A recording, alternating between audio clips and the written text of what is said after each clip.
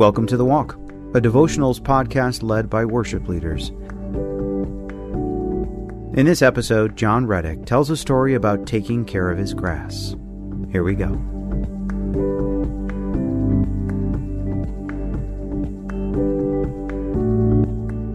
This last year, and this is a little funny because it's not that big of a deal, but this last year I was super irritated because I was trying to get my grass to be green. It was a thing. I was like, man, I just moved in this neighborhood and I'm like, I want my grass. I get it. I know the whole grass is greener thing, but I literally wanted my grass to be green, and I knew that I'd be in and out of town. And so I was like, I'm going to hire somebody to do it and all this different stuff. And so I hired this person to do it. And I realized that I was kind of getting a little frustrated because it wasn't, I would see brown splotches here and brown splotches there. You know, at first it was green, and then I just started, as the sun started coming out, I would see these splotches. And I remember kind of being like, this is not cool.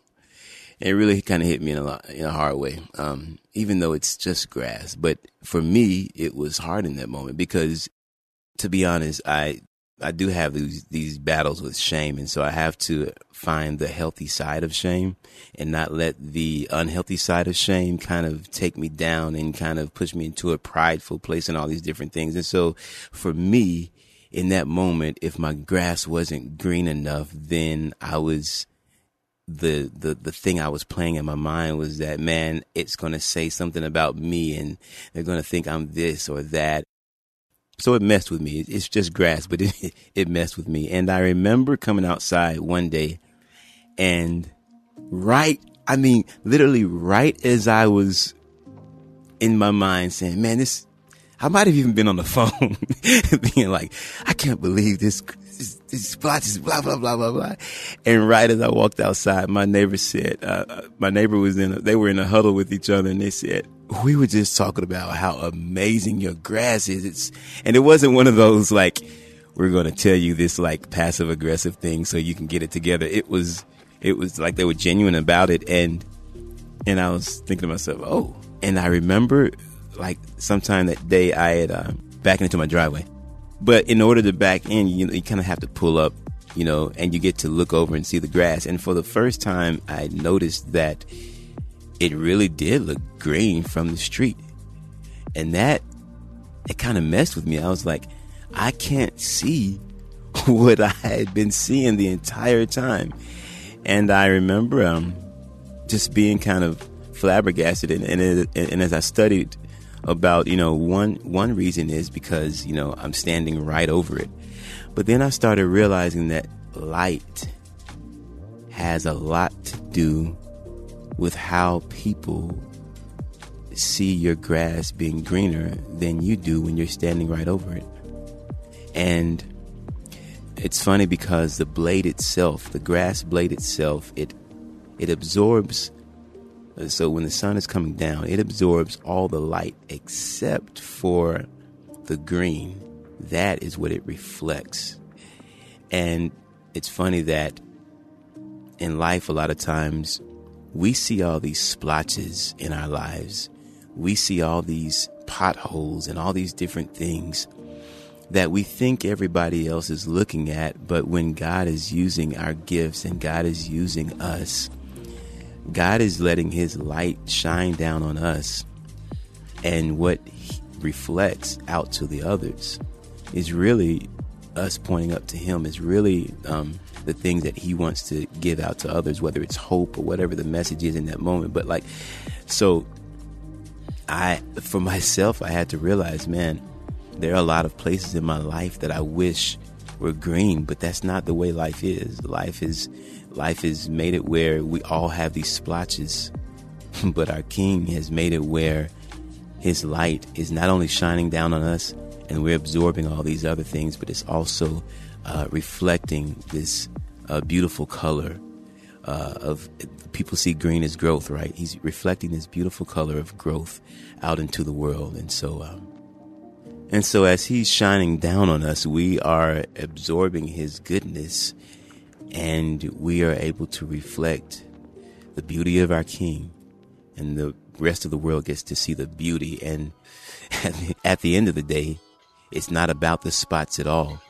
It's all about what people are seeing that God can do in each of us.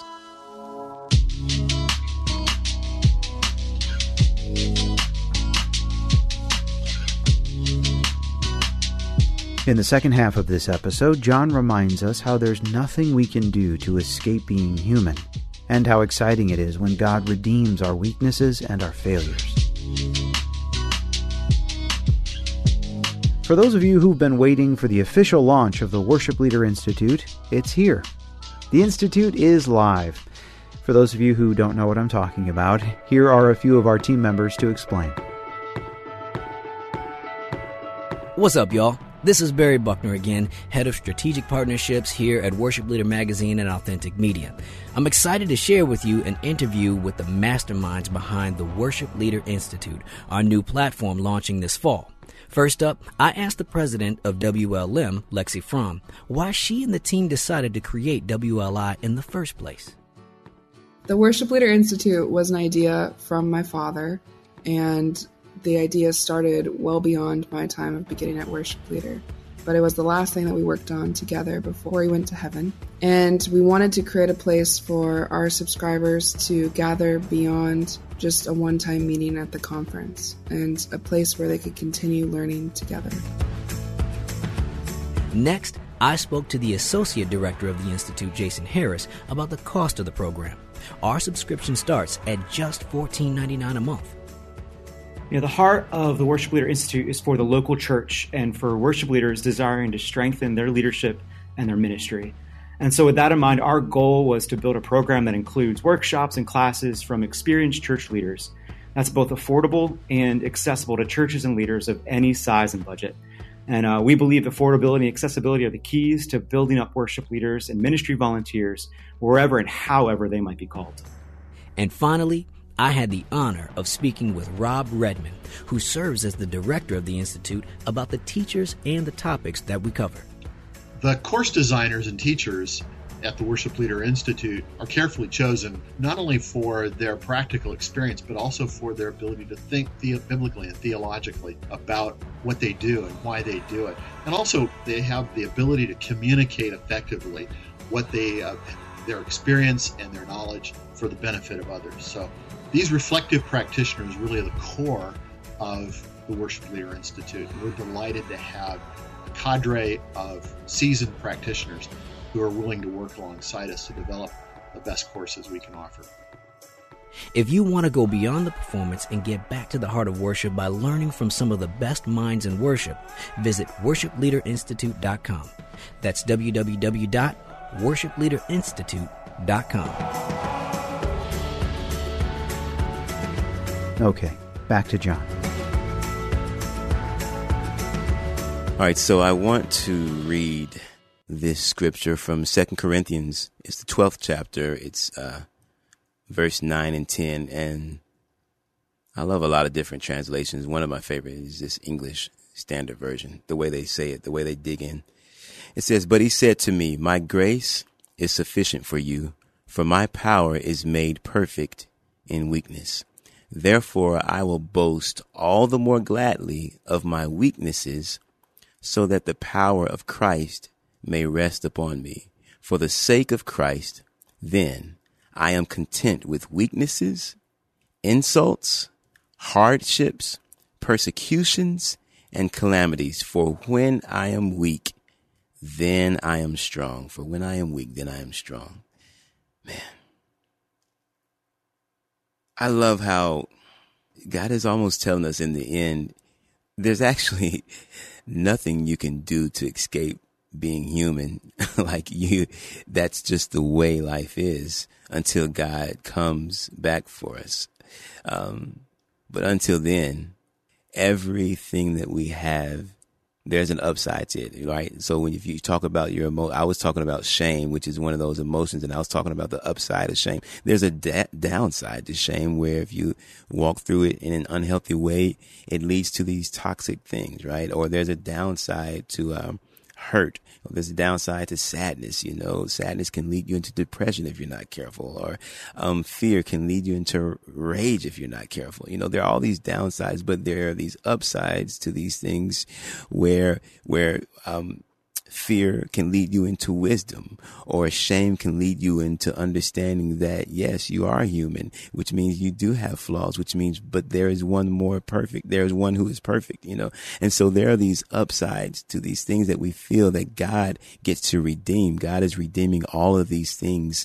And we get to keep pointing to him because he is the one that is over us all. And he is the one who is loving us through all of these different things.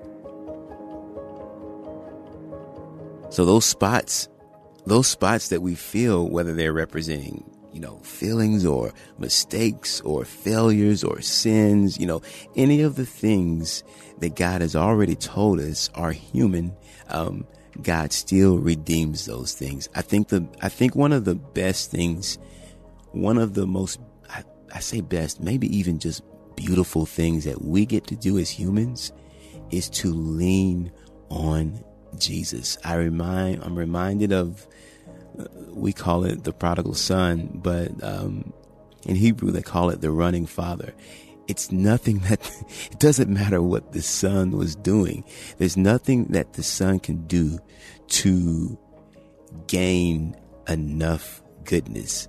There's only what the Father does by running to him and giving him his goodness. And so in the same way, God chases after us with his light. We absorb that goodness and we get to reflect his beauty so the rest of the world can say, oh, well, what is that those people over there have?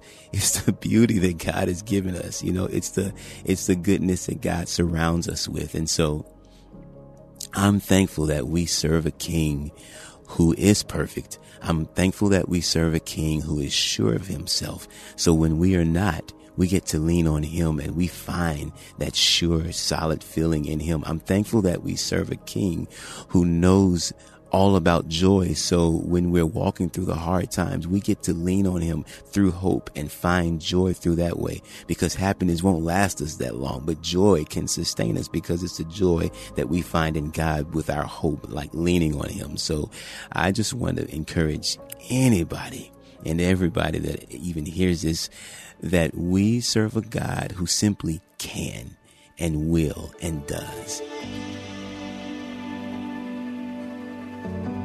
So I want to close by encouraging you and saying there will be spots.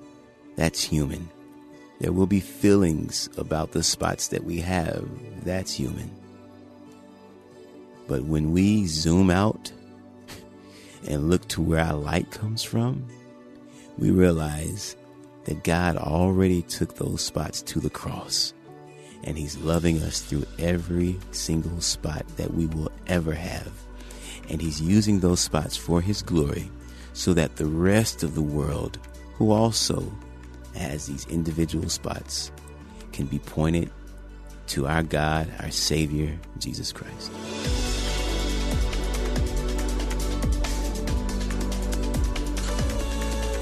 It's so good to be reminded of the glory and majesty of our Father, who can cover over our sin, our shame, our spots with love and reflect glory out into the world. Thank you, John, for your contribution to our podcast. John is not only one of the worship leaders at Church of the City here in Franklin, Tennessee, but he's also an artist and a songwriter. His recent song, God Turn It Around, is perfect to button up the concepts covered in this episode of how God uses us in spite of our weaknesses. So we'll play out the episode with that song. As always, special thanks to Matt McCarty for producing and editing today's episode. Jacob Fairclough produced our theme song. The Walk is brought to you by Worship Leader Magazine, which is an authentic media brand. I'm Joshua Swanson. Here's God Turn It Around.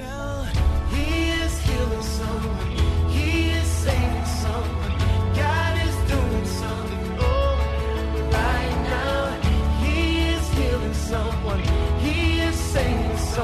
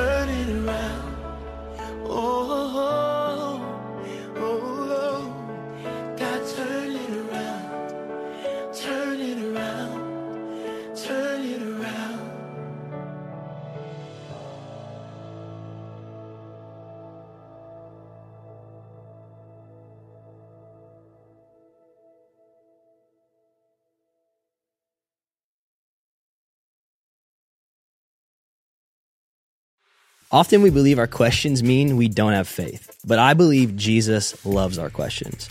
Our questions are windows into heaven. I'm Caden Fabrizio, and on the Questions with Caden podcast, we ask and answer one question per episode as relevantly and biblically as possible. Questions about fear, anxiety, depression, addiction, and so much more. Don't worry, your questions, they're not going to scare Jesus, so ask away. Listen and subscribe now at lifeaudio.com or wherever you listen to podcasts.